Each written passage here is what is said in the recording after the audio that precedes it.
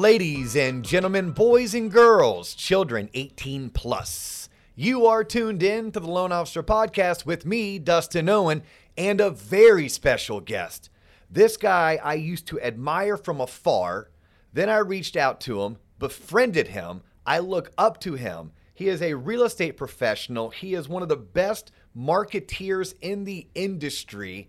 He is a full-time real estate investor who owns and runs Reliant Home Offer out of Orlando, Florida. He is the one, the only David Buckles. David, welcome to the Loan Officer Podcast. One hell of an introduction, man. Yes. And let's be clear. I look up to you. I stand at about 5'10". I think you stand about 6'4". I'm not quite 6'4". My son is 6'4". I'm only 6'2". So, yes, physically you have to look up to me. But from a career standpoint, like respect, loves respect, right? Right. What's that adage? Like top producers are drawn to other top producers or top Correct. Performers. And, knowing you for the past decade, because we're both in the Central Florida market, and your role for many years was that of a real estate agent. My clients for many years were real estate agents. And then you started a marketing company, at which point your clients were real estate agents and loan officers. And then you got into real estate investing, and then I got into real estate investing. And it's like, holy cow, like this guy who's crushing it in so many different worlds that I have looked up to is now intersecting my world. Let me get to know him. Right. And we got to know each other, and I'm like, oh my God, you have to come on the podcast because I want to do an episode literally titled How to Become a Real Estate Investor. That's great. I could attempt to teach it, but I think you could teach it better. So what I would like to do for the audience who is tuning in is I'm going to interview you today with the whole idea that we're leaning hard into helping someone who is currently considering either career change, they're graduating college and this is what they're going to want their first career to be, or they may have a career that they absolutely love, but they're looking to diversify. They're looking to maybe take some of the money that they're earning elsewhere and place it into a passive income revenue stream, at which point real estate investing is very intriguing to them. Right. Okay. And I'm hoping you'll share some do's and some don'ts, some best practices, as well as your story. And I'm sure like many successful entrepreneurs, you've had your bumps and your bruises. You've taken big risks. Some of those risks have paid off. Some of the risks were big swings and misses. And hopefully you'll open up and share that with our audience as well. Absolutely. Open book, man. Beautiful. Open book. So we're going to just go ahead and jump right in. Okay. But first and foremost, you're David Buckles, born and raised in Orlando, Florida? Born and raised. Born and raised. And you became a licensed real estate agent in what year? 2008. 2008. Some say the best year to do it. Some say the worst year to do it. Yeah, well, 2008, for those that keep track at home, was one of the worst economic times our country has ever seen. It's known as the Great Recession. And you became a realtor for what reason, out of curiosity? So I originally got licensed because my friend's dad was the sales manager, the VP of Orange Lake Resorts for timeshare. Okay. So I originally got licensed to go sell timeshare. The Great Recession is happening. I'm getting licensed. So my birthday's in May, end of May. So here I am, 18. I'm finally able to take the test. I graduate high school. I'm able to take the test. So I take the test. Probably the next month, I'm getting licensed. I'm doing the DBPR thing. He calls me and says, "Hey, listen, we're restructuring the frontline sales team, and there's no space for you here." So, Wah, wah, wah. Exactly right. So I said, okay, well, what do I do? My dad happened to know his business partner at the time was a broker. So he knew a couple of people, introduced me, and I actually went to work for Lisa Reed. Do you know Reed Nissan here locally? Yes. So her husband is Raymond Reed of Reed Nissan, and she had a brokerage out in Claremont. So I went and got my license and hung it there with Lisa, and that's where I got started. Was working for her. So you're 18 years old. 18 years Were old. you even shaving? Like, you have a nice beard. Dude, I had now. this beard since I was probably 16, 17 years old. Oh, you're one of those guys. I was. Yeah, you're that guy my son would call a puberty monster. I was. Yeah, Okay. yeah, absolutely. Okay, very Yep. cool. So you at least were 18, but maybe you looked like you were 24. Correct. I had a couple extra years to give me that, hey, who is this kid and why is he so young in real estate? Yeah, but you were new to the world. You were just a was. baby, newly licensed, working for a broker in a city outside of the greater Orlando area for those that are tuning in throughout the country. And you had to figure out how to become successful, which means you had to figure out how to lead generate.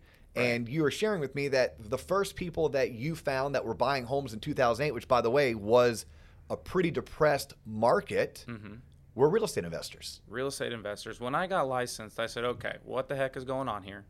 There's two people buying houses right now, investors and first-time home buyers. First-time home buyers didn't have any money. They needed everything that they could scrape from the seller to contribute to a closing. So I said, this is too much. What's the easier route? And not easier per se, but what's the more consistent, reliable? Correct. Reliable is the word I would use. And I found investors to be that. And so I started working with investors, found one guy. And the beautiful thing about investors is they know other investors. Okay. So when I said, hey, man, like this is what I'm doing, I can help you find these houses. So I was basically bird dogging for a couple investors. And I had a back then, before DocuSign, but remember when we used to have to fax offers and stuff, Yes. like get that stuff? I had a signature page and a copy of the escrow check. So when I had these investors buy boxes, I would comb the MLS hours and hours and hours every day, and I would shoot out offers all day long with the signed back contract page and the escrow deposit. And I would send those via e-fax. We would scan it into the email and it would send it for the fax. We were buying REOs. We were dealing with other agents. But investors were the one that opened my door to the real estate game. So for the realtors tuning in, if you want to work with real estate investors, people like David, then find one and know that birds of a feather flock together. Correct. Maybe that one would be willing to introduce you to two or three others, at which point now you have to put in the work. Now I'm going to jump ahead by a minute or two. Okay. Because you just said something, because today's episode is more for real estate investors, people who want to make this their career, right, or this a part of their revenue stream in terms of personal income. And you just said that you are a realtor bird dogging, which bird dogging is a terminology that we use as real estate investors. The people who go out and find the properties are the right, bird dogs, right, which, by the way, that's the hardest part. The hardest part is finding the property. Everything else is easy or easier, but you have to first find the deal. Right. Then you have to lock the deal up. Then you have to figure out how to finance the deal. Then you start doing all the stuff they show you on TLC, the actual beautification and fixing and getting it listed and sold and making all of this money. Well, until you don't. But the one thing that you said that I loved is that as a real estate investor, somebody found a young, hungry professional who is willing to get after it. And if you got after it and you found him or her a couple homes, they won because they got to purchase homes at a discount. You won because you earned a commission. So if you're taking notes at home, want to be real estate investors, sounds like David's telling you need to go out and find some real estate agents that will bird dog on your behalf, because you need help generating the necessary leads so you can make your offers to get some accepted. All right, cool. So got your real estate license 2008. You started working with real estate investors. In order to make sure that we don't spend like Joe Rogan time on today's episode, which I would love to do with you, David, but I know you have to get to go see a couple homes today, and I know that I have a pretty important lunch appointment, and we want to be cognizant of our audience. We're going to try to keep today's episode somewhere under 45 minutes. Okay. So you sold real estate. At one point, you got out of real estate. You're like, you know what? I'm getting married. The investors aren't buying at the same pace they were, because now let's fast forward to like 2014 maybe. You moved out of Florida, you moved to New Jersey, got one of those corporate jobs with a company car and the benefits, and obtained some really amazing sales experience, right? You were telling me off camera where not only did you work for a Fortune 500 company like Pepsi-Cola, working in sales, that you then parlayed that into another opportunity where you received, and I talk about this on many episodes, Sandler sales training, right? Where your sales cycle was, what were you selling in New Jersey? Just real quick for the audience to understand. Yeah, windows, roofing, and siding. So we were selling exterior home remodeling projects. So not just products, projects. So I was a salesperson for window jobs, roof jobs, siding, front doors, shutters, you name it, exterior of the house, we sold it. So someone through a call center would schedule an appointment, and then you would show up, sit down with that homeowner, and you would spend how much time with the homeowner? On average, our pitch was 2 to 4 hours, depending on the product. And your goal was to get them to sign on the dotted line? One call closers. Wow. And how long did you work that particular career for? I did that for about 15 months. Okay. And I wanted to share that with you because we're going to tie this down. Okay, we're going to tie this down. When you explained it to me, here's what I heard. Wow, David has received some of the best sales training you can receive, and he has over a year of experience of getting belly to belly, face to face, eyeball to eyeball, skin to skin with the decision maker and having conversations, talking about value-added propositions, using sales techniques in order to get that person to want to conduct business with you. And that's going to be important when David starts explaining the do's and don'ts of getting into real estate investing. It's good to know where he came from, right? He had experience working with real estate investors as a young, right out of high school real estate agent. He then had experience outside of real estate, but selling housing goods, if you want to call it that, DIY type home remodel repair goods to the consumer before you moved back to Florida, at which point you became a licensed realtor again. Or you probably already, did you always keep your license? Always kept it. You always kept your license. It's one of those things you work hard for and you don't let go, even if you're never going to use it. And I know so many people with the real estate license that have had it for 25 years and maybe used it once or twice. They got it for various reasons. And a lot of real estate investors think that I'm going to go get my real estate license so I can save on commissions. Well, that's the biggest, I would say, hunk of baloney, if you will, because at the end of the day, I could hire or I could do it myself, hire an assistant, what have you. But the truth is I'm so busy doing other things that it pays to have a realtor running your real estate transactions or someone specific. So I don't even use my license the way most people would use it, but we have a team in-house that lets us use the real estate license for listings and referral fees and things of that nature. Okay, I love it. So you're chomping at the bit to get after it. I'm stuck in the intro, right? This is a book of 4 or 5 chapters. You know how every book has the intro, and then they have the chapters, which, by the way, as a reader, I always get annoyed because first thing I do when I pick up a book is I look at how many pages it is. Same. I'm like, oh, great, it's only 230 pages. But then there's all the Roman numerals in the beginning, which has the intro. I'm like, oh, you lied to me. You're actually 240 pages. Right. Because I have 20 pages of intro to get through. Well, today's episode, I'm trying to intro you because I think it's important for everyone to know where other people came from. What's their pedigree? What's their background? More importantly, why did D.O. with T-Lop think that David was the right person to come on the show? Right? Because I will tell you this if you don't know me, because maybe you're only tuning in because you saw how good-looking David is. You're like, oh, I want to hear what this guy has to say. Or maybe you're just a friend of David. You're like, oh, that's my buddy. Let me hear him talk. And this guy, Dustin, won't let him talk because he keeps on talking. But what I want to make sure is they know that you're a person of relevance. You're a person of substance. You're a person of experience, because the last thing you ever want to do is take advice from someone who has never achieved what it is that you're trying to achieve. So yeah, I'm still stuck in the intro phase. We're going to fast forward a little bit, but I wanted to point 2 things out to the audience, and then we're going to get into these awesome tips and tricks that you're already sharing.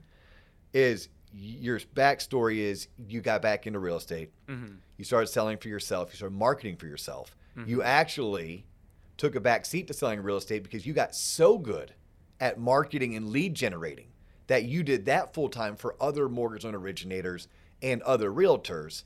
And then you started doing it for real estate investors, at which point you're like, wait a minute, my career's come full circle. I started as a realtor who's specialized in helping real estate investors find property. I sold real estate myself, off and on, full-time sometimes, part-time other times. I'm back to selling real estate full-time. I'm back to living in Orlando, Florida. I'm now lead generating for home buyers, home sellers, and real estate investors. But then you started seeing that you had a knack for the investor side of things. Then you started seeing that you had a passion for the real estate, for the investor side of things.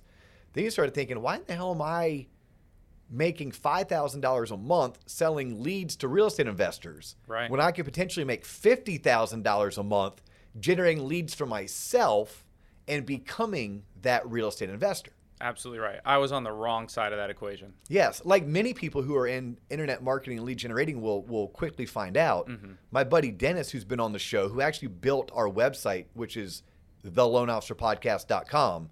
And Dennis quit building websites because he ended up buying businesses of the companies he was building websites on, because he's like, I can run the business and that business has way more ROI than what I can generate building websites. Right. You did the same thing with real estate investors, but what's really cool about your story, which we need to come back and do like a second episode where we talk about all of the things that have gone wrong in your career and how they made you better, because Facebook, which was your number one avenue for lead generating, changed their algorithm on you. Yep. Which then forced you to pivot. So I share that. That's a teaser for a future episode, but it's to let people know that David's getting ready to start talking about all of his successes and how you too can be successful like him, following his career trajectory, his career path, and learning from his successes and his mistakes.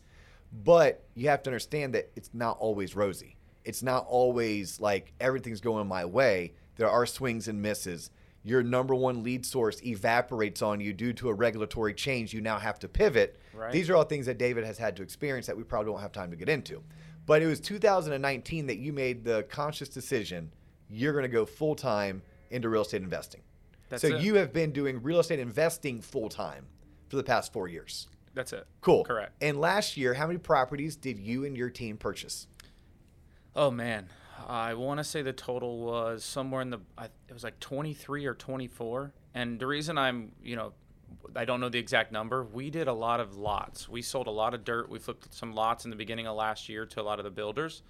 We did about 12 fix and flips, a couple wholesale deals, but it was in the 20s. Okay, what are you on pace to do this year? Here we are. We're all the way through first quarter. Beginning of April, mid-April by the time this episode actually gets released.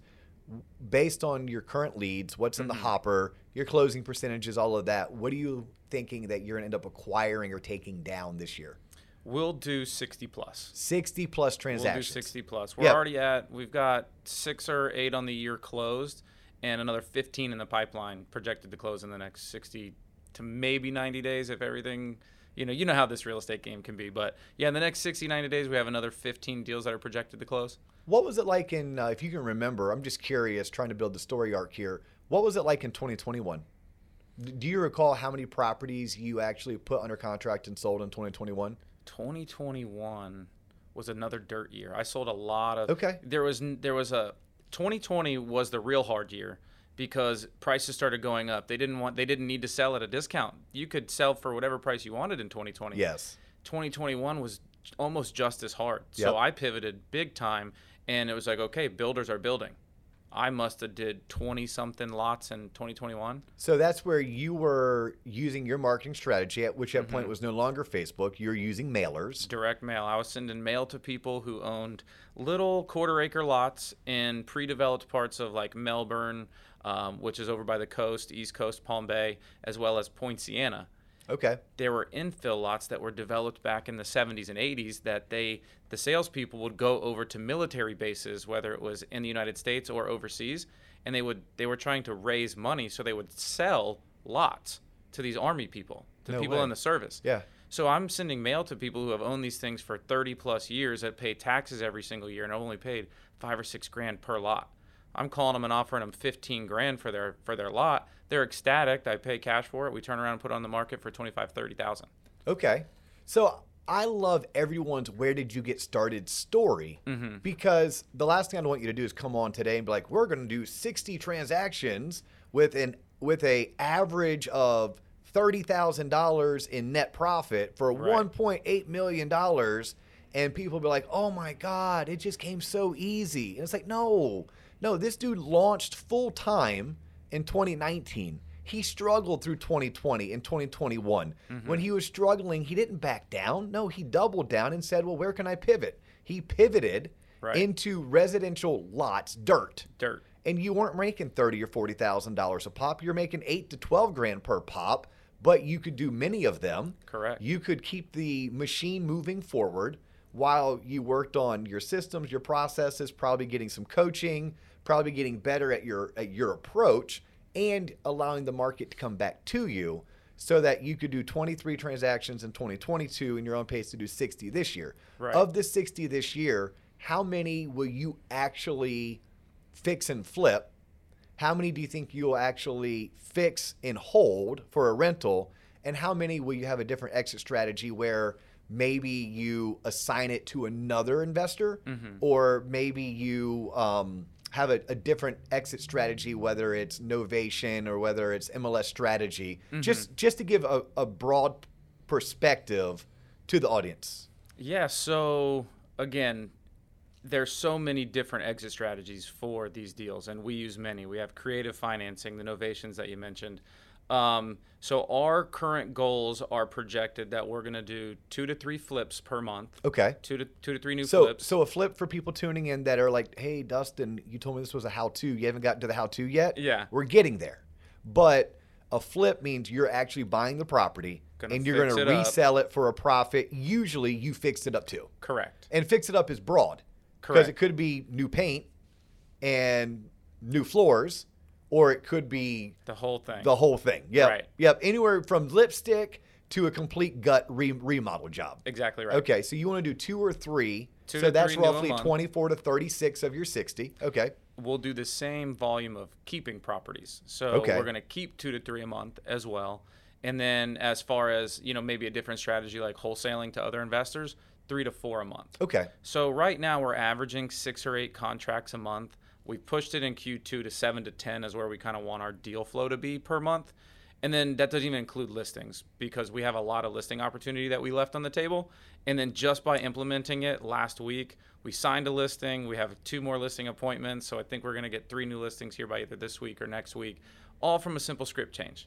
And so now, which leads me kind of back to a point that I wanted to say, like, sure, you can wholesale, you can fix and flip, you can buy and hold, you can do all these things. And I think it's important to note you can be a real estate investor, which you can wear all of these hats, or you can be a fix and flipper. A fix and flipper is not necessarily a real estate investor.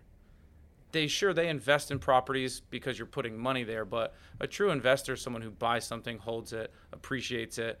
Real estate investors are the ones in my mind that are owning properties, that are developing, whether it's residential communities, commercial properties. Those are the true investors. They invest in the community, right? They invest in their net worth. They invest in their future families. And so that's why I think, too, a lot of people have this idea of what a real estate investor is because the internet sensationalized it. You can't be a wholesaler and be a real estate investor because you're literally pushing product, right? You're just a glorified salesperson. Sales and marketing, and the product happens to be real estate. Okay. And this is my opinion. And this is what I had to work through to figure out what was my identity with who did I want to be in this real estate game, right? And so I wanted to be David, the real estate guy, David, the real estate investor. I do real estate. I don't just fix and flip. I don't just put a house on the MLS as a realtor and hope somebody buys it. We have probably 6 or 8 different exit strategies that we use. And so now I tell everyone, hey, we're a full service real estate company. We're a buy first, list last company. If I can't help you, you're a seller. You want to sell your home. You're not a lister. You didn't call me to list your house. You called me to sell it. And so when I talk to sellers, that's how I approach it. I get really direct with them. You're calling to sell your house, right? Yeah, okay. Well, listen, if you want to list your house, I'm not the guy. I can, but that's not why we're here. And there's just this level of transparency that I feel like we're building in the industry because I'm David, the real estate guy. I'm David, the real estate investor, not just the fix and flipper or the wholesaler. So to come all the way back and answer the question too, 7 to 10 deals a month, and we're utilizing all of the exit strategies we can because we're in the people business. Yes. We're in the people business. We help people get out of their situations and into better ones. Sometimes they're really ugly shit. Yep. You said we can say shit. Sometimes Yes. they're really shitty situations. Yes. And we're in the middle of a couple of them. Yep. And deals change. Deals change fast. And to go on that, we had a $35,000 deal that we were working. We got the contract By at $35,000. $35,000, that's your projected net profit. Correct. When this deal is purchased and resold. And all the stars align. Yes. The spread isn't always the spread until it closes, right? So this one was $35,000. We're hooting and hollering, slapping fives in the office. Long story short, we get to the closing table and we had to put out fires, jump through hoops, and at the end of the day, we netted $8,800. But you solved a problem. But you gave back to the community. But you made some money. We Yeah. didn't go broke. We didn't hit a home run. But this little old lady that we bought the house from, she had no mortgage. She got $350,000 net in her pocket, and now she's living in a senior assisted living community, and she can live the rest of her days there because she has the adequate amount of money that she needs to do that. And we did that. We made that happen. Yeah, these are great stories, right? These are the stories that people need to hear what you're getting yourself into. What I'm also hearing is that 5 years experience, look at what you can have. Right. Right. You can be a real estate. What'd you call yourself? Like you do real estate. I do real estate. I do real estate. Getting started, you might not be able to say I do real estate. Getting started, you may say I'm a wholesaler. And You that's may the say- deal finder that you said. It's important to find deals. That's where you start. You wholesale, and then you stack your money, and you're like, wait a second, I made all this money selling deals to other investors who are going to flip it and make double or triple. Well, you save your money, and then you go become the flipper. Yes. So now you're a fix and flipper. Right. And then you may say, well, making money on fix and flipping, let me be the actual investor who's going to buy it and hold it. Let me not give myself a job, because fixing and flipping is a full-time job, and for anyone who tells you it's not, they're lying to you. You can attest to that. Yes. Even when you have a general contractor running the project, like, you still have to manage the project and the general contractor. There's no days off when it comes to project management and flipping. The only thing more unpredictable than trying to coordinate tradesmen and contractors and manage a project is probably also trying to fly Spirit Airlines. like both of those things, like, the only thing predictable is the unpredictable. Yeah. Like, You just just know it's going to be a shit show. Correct. Right. 1,000%. It's always going to cost more than you thought it would. Take longer. It's going to take longer. Mm-hmm. Yep. You're going to go a different direction than what was originally promised. But at the end of the day, you'll get there. Right. And you will be safe and you will be sound 99.999% of the time. But no, the point I was hoping people are picking up is like, hey, you're listening to David talk, and I wanted you to talk about your experience. 'Cause I think that validates why you're here and why people should listen to you, right? Your successes that you're experiencing, but it didn't happen overnight. No, this not is at all. this is a complete evolution. And I would even say that you have to have had your real estate license for the past, if I can do my math right, 15 years. And you don't necessarily need to have some of the best sales training in the world. But correct me if I'm wrong, you need to have a sales background.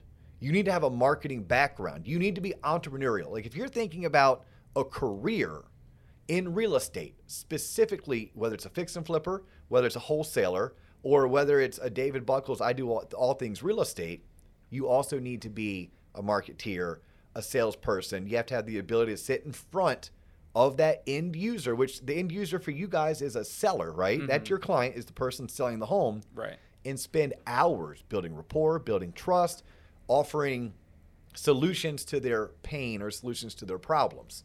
I was once taught by my business partner, Brooke Bewley. He's like, Dio, you make money in real estate when you buy the home.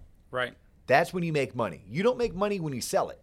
Exactly right. You selling it is just proving your concept. You made your money when you bought it, because you bought it at the right price with the right estimations in terms of, like, how much money do I need in order to fix it up? Yeah. How much time am I going to be able to, is it going to take before I can sell it? And when I do sell it, how much money can I sell it for?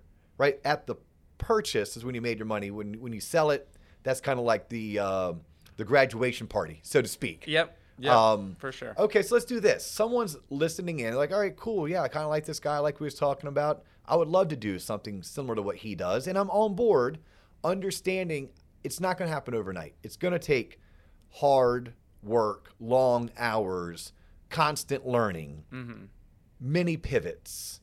But when someone's getting started, what's the one thing that you would tell if someone called you and said, David, I want to pay you to teach me how to do what you have done? Where do I start?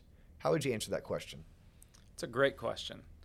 To go back to before I fully answer this, I think you don't necessarily have to be a salesperson. You'd have to be more, like you said, entrepreneurial or business, because if you don't treat this like a business and you treat it like a hobby, then it'll be a hobby. You'll get paid like a hobby. If you treat it like a business, you'll get paid like a business. And so to answer your question, I think that's how I want to answer the question. Okay. Treat it like a business. If you're going to get started, go in knowing that, like, I'm starting a business. Now, you may be only able to put part-time hours towards your business, but that's okay. It's a business. Your P&Ls are tight. Your expenses are tight. Like, if you're getting started in this journey, like, treat it like a business, and it'll pay you like a business. So let me add this for someone who owns multiple businesses. If you've never owned a business before, you need a business plan. Correct. You need a budget. You need to solve for, how am I going to generate the leads? Right. And what is that going to cost me, whether in time, Right. or whether in true marketing dollars, right? Those are things that you have to be able to solve for. Right. And then it's like, who am I? Am I the wholesaler? Am I the fix and flipper? Right? What type of marketing is out there? Let me ask you that. Right. What are some ways that someone who is approaching this like a business can generate leads. How do they find the homes? That's the hardest part. Hardest part. Yep. How do you find the homes? Couple ways. Okay. I built my business, though, on the backs of real estate agents. So my first word of advice to anyone who wants to become a real estate investor is go to where the people go first. Who do they trust first, an investor or a real estate agent? Real estate agent. Mm-hmm. So if you want to go find that person with the ugly house that they know it's ugly, they know it needs to be fixed up, they know they're not going to get market value, but they know they need to work with someone who's not going to pull the wool over their eyes, that's not going to lowball them to high hell and get away with it. So they put a real estate agent in the middle of you guys, and the agent says, okay, you should probably work with an investor because. Mm-hmm. So now the agent is vouching for you and on your behalf. I would say partner and make as many friends as you can with real estate agents. Tell them that you're the investor, you're the guy or gal. And if you're not, you work with the guy or the gal. Because you don't need the money, you need the deal. When the deal's there, the money shows up. So whether that means you're going to find a partner or you're going to sell it to, you're going to assign it to another investor, what have you, the real estate agents, I think, are the first place that I would go if I was starting all over again. Yeah, because he or she that has the lead controls the purse strings, right? Correct. If you can get the lead, even if you don't have cash to buy the house, if you don't have the means to use hard money or private money to finance the home, you could connect with other real estate investors in your market. And literally, this is a tactic and a strategy because we're teaching how to.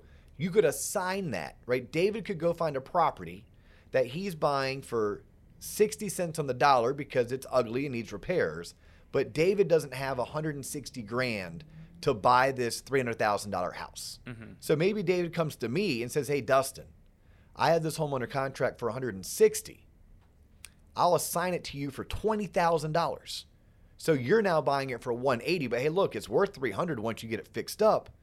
I can value that as another real estate investor. Say, David, that's a hell of a bird dog. High five. I'll gladly pay you a $20,000 wholesale fee or assignment fee. Mm-hmm. Bingo, bongo, bango. I just made 20 grand and I didn't have cash. I didn't have a bank willing to loan me money. I didn't have private funds. And you didn't need any of it. And I didn't need it. And I was able to lead generate for free. John Coleman, who usually sits in your seat, David, he has a saying, if it's free, then it's for me. That's it. And you love realtors as lead sources because their leads come to you for free. $0 marketing expense. Yes, because it's the best one. What are the other ways? Like what are ways that you have had success generating leads? All of them. All of them. All of them. We've done PPC. What does PPC stand for? So pay-per-click, which is like Google Ads. Okay, but I have to have a website to do that.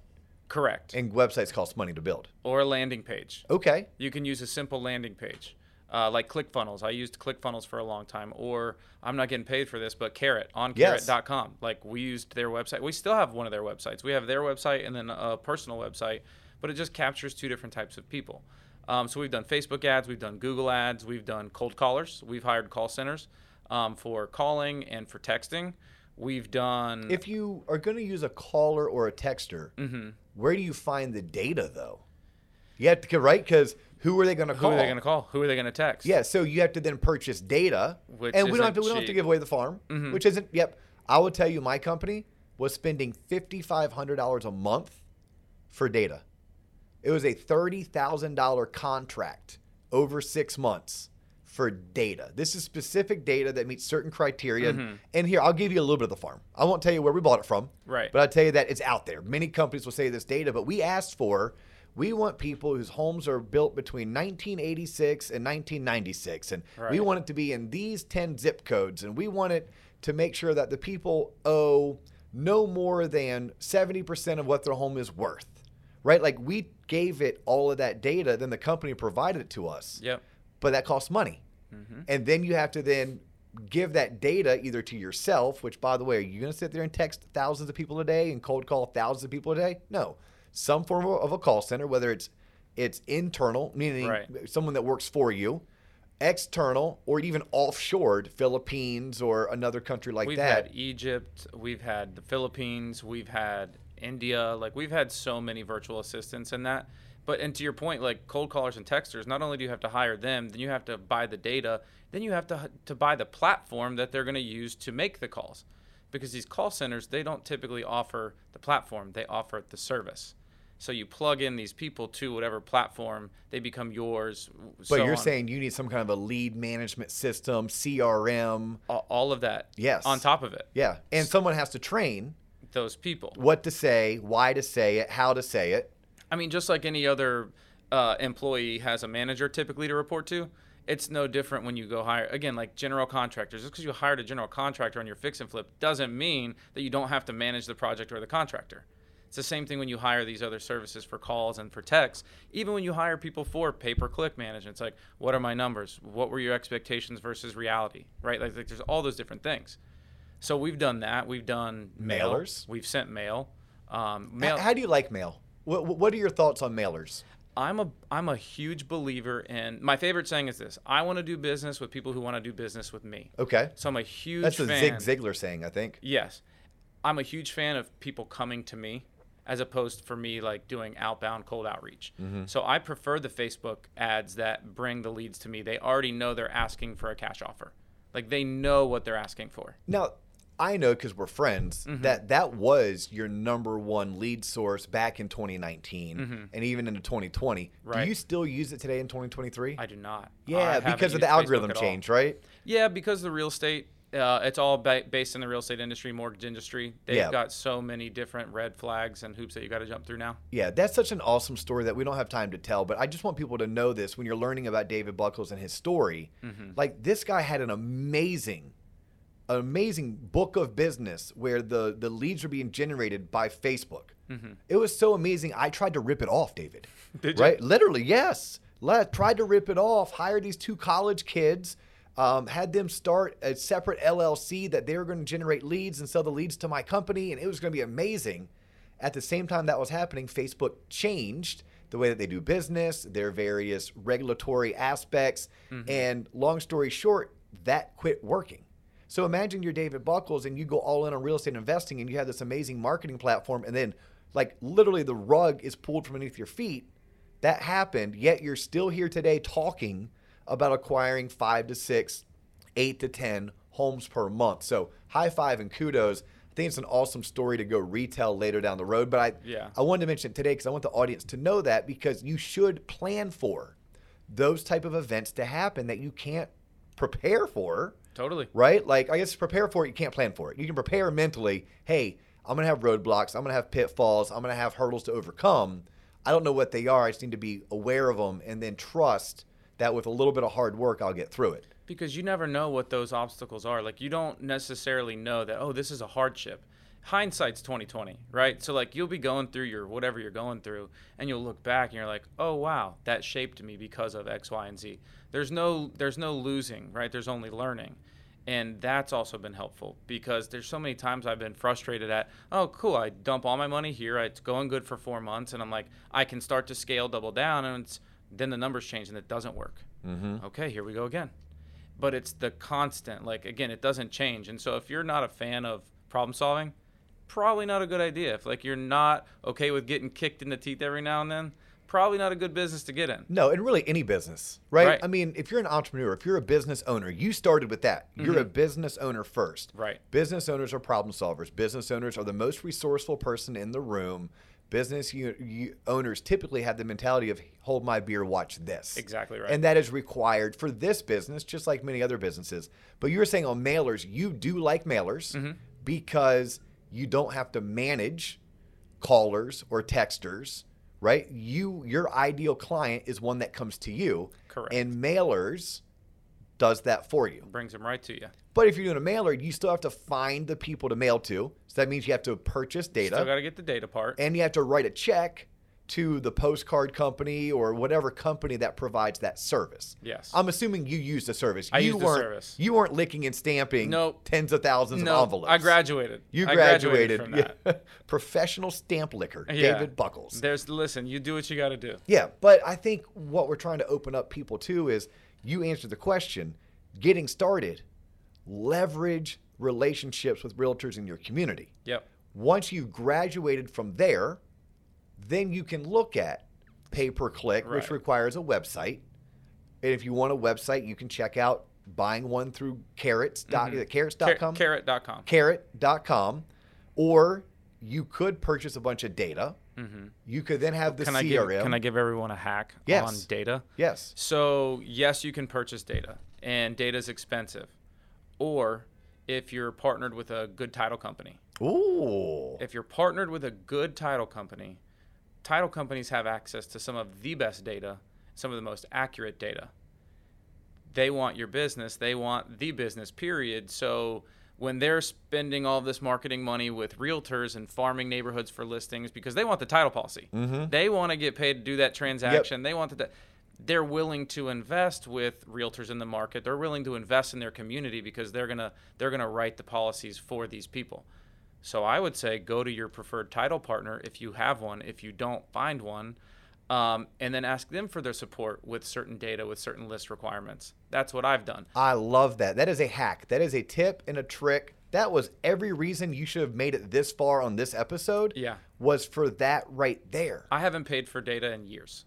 Good for you. I haven't paid for data in years. Good for you. I'm now literally going to hop on my Monday call with my real estate investment company because we have a pipeline call every Monday, finance call every Thursday. Great. And I'm like, hey guys, by the way, I'm so glad you dropped 30 grand purchasing all that data that's going to feed us for the next year.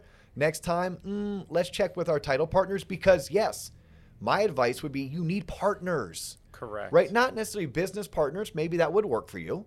But partners would be people in the real estate community, realtors to bird dog for you, title companies that can handle your closings for you, handle your transactions, but they can also maybe supply you with the data.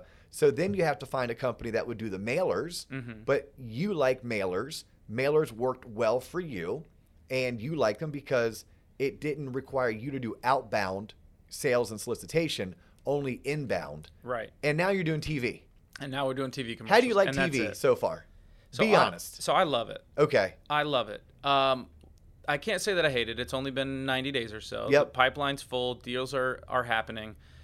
What I love the most about TV is that I'm bigger than they think I am. Yes. Or it makes me Yes. appear bigger than I actually am. Okay. And that just, there's so much competition in this market. Not necessarily this market, Orlando, but in this industry, I would say. And there's a lot of mistrust in this industry. People got burned by Zillow, Opendoor, OfferPad, the iBuyers during the 2020 to 2022 boom. And then they found out that all those big buyers lost their behinds and weren't running good businesses, and they were just trying to chase the market. So not only were they chasing the market and overpaying, well, then they got smarter and realized how much money they were losing. Then they jacked up all their fees and were coming back with inspection requests. And so now people have been burned by OfferPad, Opendoor, and Mark Spain, who they just don't like the sales process. And you just got a normal-looking guy like me that comes on and says, hey, I'll buy your house. The call volume's been great. Now, the call volume's been great, but there's a lot of tire kickers. Yes. Lots of people that are calling during divorce court saying, hey, I saw your commercial. How much can you pay for my house? I said, well, what's the address? Well, look it up. Well, what's the address? I'm not talking to you. And it's these people. Some people are in nursing homes, and some people are absolutely. I had a 10-second Tom yesterday. 10-second Tom talking to the person every 30 seconds or so. Hey, who are you? Why are you talking to me again? Oh, no way. I'm David calling to buy your house. Oh, yeah, well, my house. And then and I had to politely say, oh, my gosh, it doesn't seem like I'm a good fit for you. But that's probably the fourth or fifth one we've had in the last 90 days. I love it because of the types of people that we're talking to and the types of deals we're doing. Yeah. But I would imagine going on to TV, it's a big upfront investment. Huge. Where you don't, unless you have a massive financial backing, I don't think you wake up one day and say, I'm going to go into real estate investing and I'm going to go into TV. I think that's something you would potentially work towards, whether it's a 3-year goal or a 5-year goal. I loved what you said. For people getting started, learn how to find the deal first. Right. Because then you have to do this. How do I learn how to figure out, the term is underwrite. Underwrite. Right? How do I underwrite something, meaning I'm determining what to offer? Like, are there any resources, any courses? I mean, my biggest concern if I'm getting into real estate investing is I'd make a bad buy. How would you tell someone to prevent the bad buys? So I invested a lot in coaching and mentorship. I'd never done it before. You know, I've been on this journey for the first time in my whole life. So I'm looking to people who've done it before me. Right.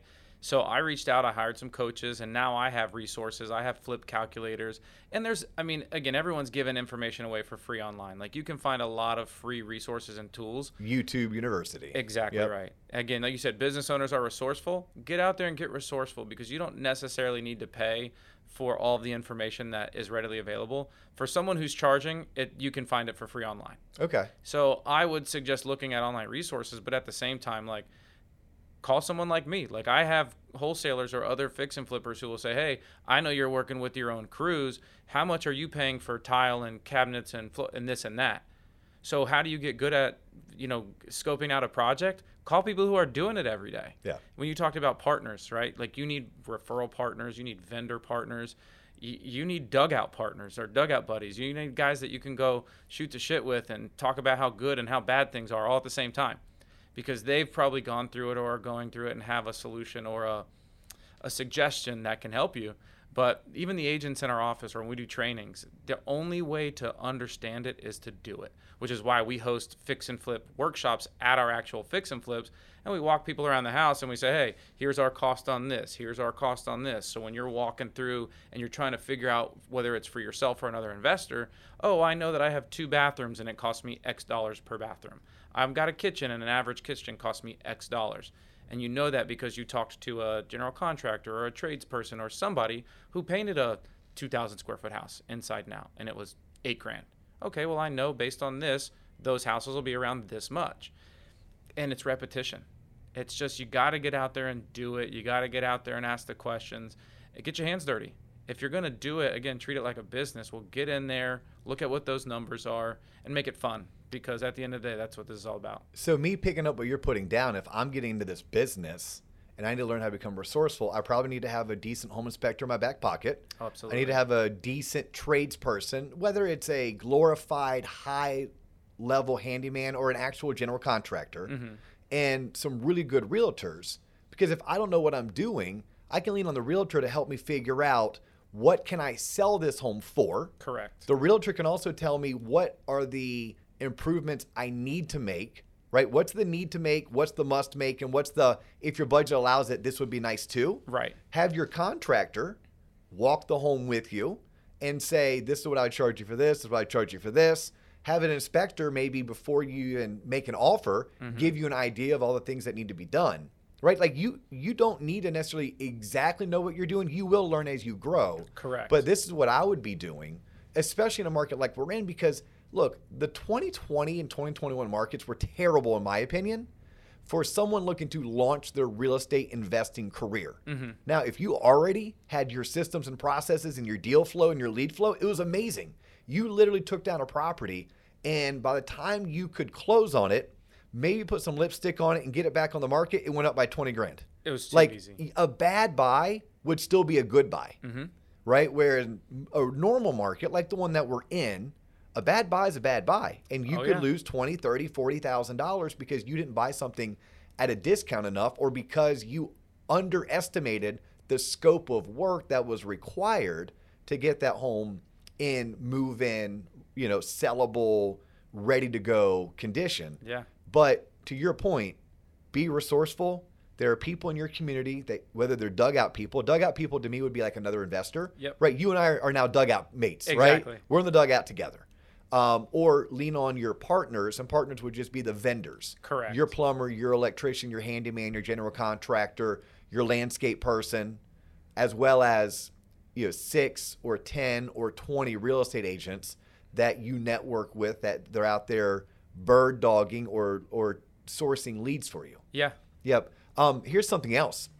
I once had this guest on a few months back. His name is John O'Leary. He's a local guy. Okay. If you don't know John, you should connect with John. And John's he's about my age, a little bit older than you, but he's been in the market forever, 20 years, but he's a hard money lender. Okay. And he and his partner own their own hard money company, right? Okay. But what he does really well is, because he wants your hard money loan, right? Because if you're an investor and you don't have funds, whether they're private funds, which you do really good, or whether they're your own funds, which isn't really scalable when you start using your own money, unless you're like a multi-millionaire. Right. But John provides capital or finds capital for investors looking to buy investment properties to fix and flip, or even to fix and buy and hold, or BRRRR, or all those strategies. Okay. But what he does, he'll coach you. He benefits from you getting good. He benefits from you knowing what you're doing. So John, with his 20 years experience, he makes his money as a lender. Wow. But as your lender, he'll also offer you resources so that you don't make a mistake, so that you do make money. Because if you make money, you're going to want to go do it again. You're going to come back. And you're going to come back, and you're going to come That's right. back. Yeah, so John O'Leary's been a great source of information for our listeners and our viewers, as well as the local real estate investors. He works a lot with Alex Q in our market. Oh, does he? Yeah. Okay. Yeah, so he and Alex Q are pretty tight. Cool. Alex Q, for anyone not in Orlando, he is, to me, the who's who of what you want to build. Mm-hmm. Right? He started as a wholesaler, Yep. then a fix and flipper. Now, I don't think he even touches residential real estate. I think this dude's all into like massive storage units. It's all the above. Yes. That's the beautiful part of it. So his brother runs their wholesale operation. Okay. I got a text from their wholesale team when I walked in here today about a new deal that they're pushing out. So his brother runs the wholesale team. They do new construction. They're building several houses. Okay. And I do believe you're right. He's All Steel Storage is his new storage venture, and they're 100% all things self-storage, like trying to amass that. It's the cash flow. It's in a recessive market. Storage facilities are proven to do very, very well.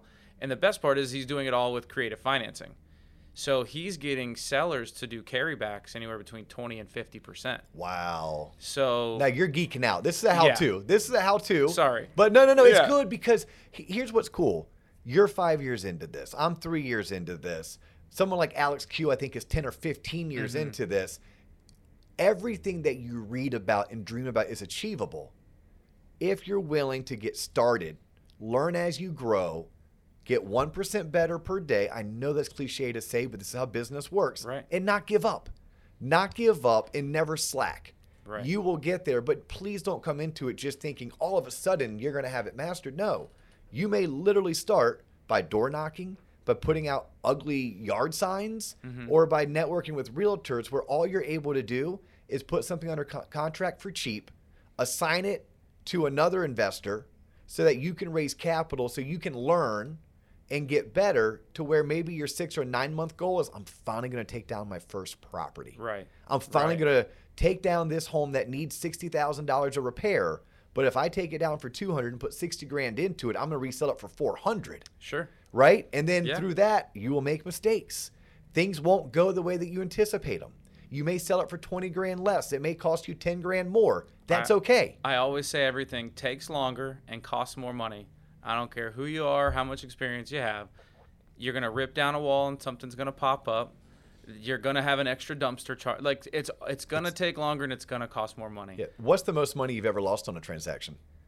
So funny you ask that. So last year we got smacked, and so we bought two properties in downtown Winter Garden. So for everyone who doesn't know downtown Winter Garden, it's like one of the best. Cute old Florida is how I would describe it to somebody. Right. So one of those markets, it's Mayberry. You Yes. can't lose. Golf cart, all of the above. I almost said Mayberry, literally. It's Yeah. like Mayberry on steroids. Exactly. Yep. So here we are. I get 2 houses in the golf cart district of downtown Winter Garden, April of 2022. I never pulled a hard money loan a day in my life because we used private money, and my private money was used up. We had 5 flips going at the time. By private money, just for those, again, how to, Yes. these are private individuals. Think your dentist. Right. Think your CPA. Think your your best aunt. friend's, your best friend's father or your aunt. Right. Right? You're going to these people who want in on real estate. They want some passive income, but they don't have the time, the resources Right. to go out and bird dog deals and then to connect with the contractors and to walk the properties, right? Right. So you're going to them and you're saying, hey, look, I'll find the properties, you finance it, and I'll cut you in, whether it's paying you 2 points plus 10%, or whether it's I'm going to give you 20% of profits. There's multiple ways to Skin that cat. and that's a Right. whole nother episode, right? Literally, we could do an episode, and we should. We should. Raising private money for real estate investors. That could be an entire Only episode. way I've done every deal except these 2. Okay. We're talking about the biggest Yep. losses. Yep, the biggest losses. I lost $50,000 on each of these houses. 100 grand total. 100 grand total. So it was carrying costs for 11 months on each of those houses, price reductions for a year is what led us to about $50,000 in losses on each. Well, so I'll say congratulations. Oh, I got my stripes, man. I Well, I mean- always wondered when I was going to get that story. Yeah. And now I can say that I've lost more money than people make in a year. Yeah, congratulations, because you learned something. And by the way, that $100,000, that may have been your MBA, That right? Some people drop 100%. $100,000 on some kind of a secondary, postgraduate education. You did. Ours, knock on wood's 35 grand. 35 grand. It's Good. funny. We took the property down about the same time, April of 22. And then the rates and And that whole thing. That was the peak of the market, so to speak, right? So we bought too high, and then we couldn't get it sold. And same thing. And what's crazy for us, it was our first dabble into private money. So I got hard money for the acquisition. Okay. Right. So this home was a $200,000 purchase. I found a hard money lender who was willing to give us 180 of the 200. Cool. And then I went to a friend who's actually a childhood friend of our acquisition specialist. Cool. And this is a guy, he's a lineman, he's single, he's a lineman, he makes about $140 a year, had a bunch of money sitting in cash. We're like, hey man, give us that 25 grand. We'll promise you 10%. And we're like, look, it's going to be a 6-month note, but we'll have you paid back in like 90 days. Right. Or 9 months. Or Yeah. 9 months, and learned a very valuable lesson. But, and I share that because it's not always going to be like, oh my God, these big wins. No. We sold properties for $3 grand profit. I thought it was going to be 25 grand. Right. It was 3. Sold some for 10 grand, and that's what we wanted, right? Right. Because we were just trying to get started. Right. So we share these stories not to scare you, but to properly inform you, but also let you know it's okay, right? It's okay. How about this? I know we're running a little bit long. What are some things that we didn't cover? Again, how to getting started. What are some tips, tricks, advice that you would give to someone that we haven't already covered? Okay. Even if it's just pointing them in the right direction. So, yeah, that's great. I think a couple tips or tricks would be own the identity. If you're going to get started in real estate, like tell everyone, hey, I'm getting started in real estate. Don't pretend to know everything in real estate. Tell everyone you're getting started. Everyone's journey starts somewhere. Tell everyone you're starting. You'll find out who supports you and who doesn't very quickly, and just work with the people who support you. It sounds elementary and it sounds simple, but like if someone were to tell me this today, I'd be like, okay, cool. Anyone who doesn't give me the time of day, I'm not going to waste my time. So there's that tip and trick. Gosh, I mean, I feel like it's so simple because there's so many resources readily available to everyone. But I just start. Pick an avenue. Find your real estate agent. Find that identity and then own it. And just like you said, 1% better every day. If you can consistently show up, whether that's an hour a day or 10 hours a day, own the identity and just show up. Yeah. Mine would be, let it be all consuming. Yes. Right? Meaning, where are you getting your information and your content? Mm-hmm. Right? You started with this podcast episode. Cool. These podcasts that we do on this show, literally our theme is shit they don't teach you in school. Right? We are your financial friends with benefits. But great. we are not a podcast specifically geared towards real estate investors. Mm-hmm. We talk about real estate investing because it's something I'm passionate about. I am an owner of a real estate investment company. But there are other resources, right?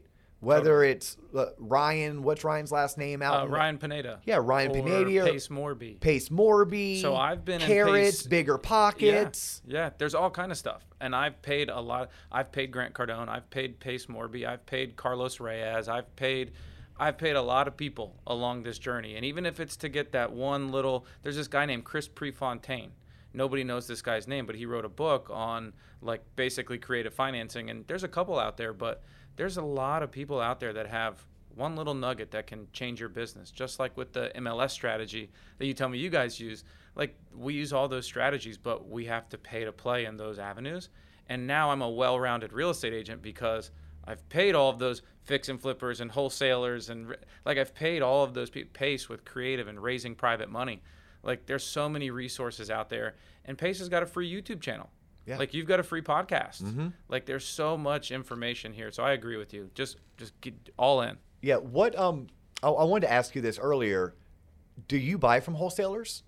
I have. You have, because that's something we didn't cover. Right. If you're getting started and you're having a hard time finding the deals, there are people who It's that's the all whole they business specialize model. in. Right. They go out and find it, and they take it down for a certain price, and they're willing to resell it to you for a slightly higher, a small markup. But if done properly, they leave enough meat on the bone where you could still be successful Right. with taking that home down. Right. Right. With taking it down, fixing it up, reselling it, or taking it down, fixing it up, and renting it. Right. Right. Because those are different strategies. Correct. You may be a fix and flipper. You may be a fix and hold.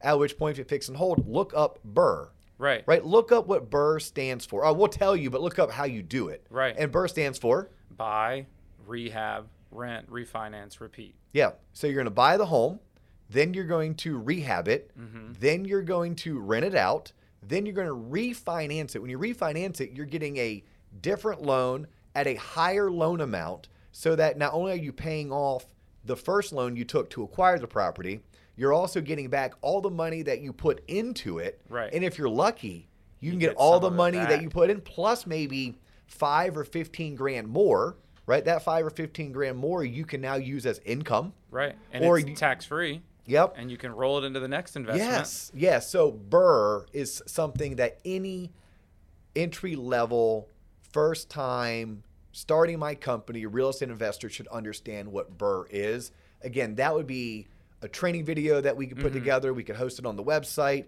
That could be a whole different podcast episode when we talk about raising money. Right. Or maybe we do a whole entire episode called exit strategies, right? We have so many places that we can go. Yeah. What I wanted to do today was I wanted to introduce people to David Buckles, because We appreciate that. Thank you're too good of a resource in my backyard for us not to do episodes like this consistently. Like, I would like to have you on more often. I've had Cameron Moore on. I want to Okay. have Cameron on more often. I've had John O'Leary on. I want to have John on more often. I would love to meet Alex Q, bring Alex on. Like, we have a lot of talent Yes. in our backyard that we can start bringing value to these people. Like, you mentioned something, David, that I'm like, oh my God, mind blown. This is more for like level 3 of owning your own real estate investment company.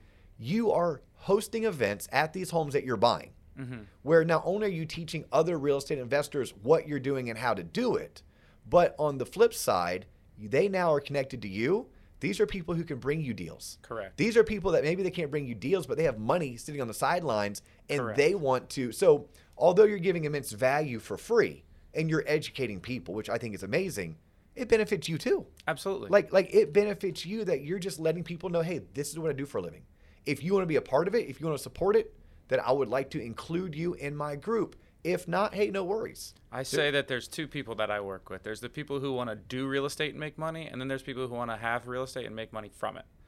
So it's like, or have access to real estate and make money from it. And that's what we do. We provide opportunities. We provide opportunities for you to be an investor, and we can walk you through, and here's a house, or show you how to do it. Or we can give you the opportunity to put your money to work and make money.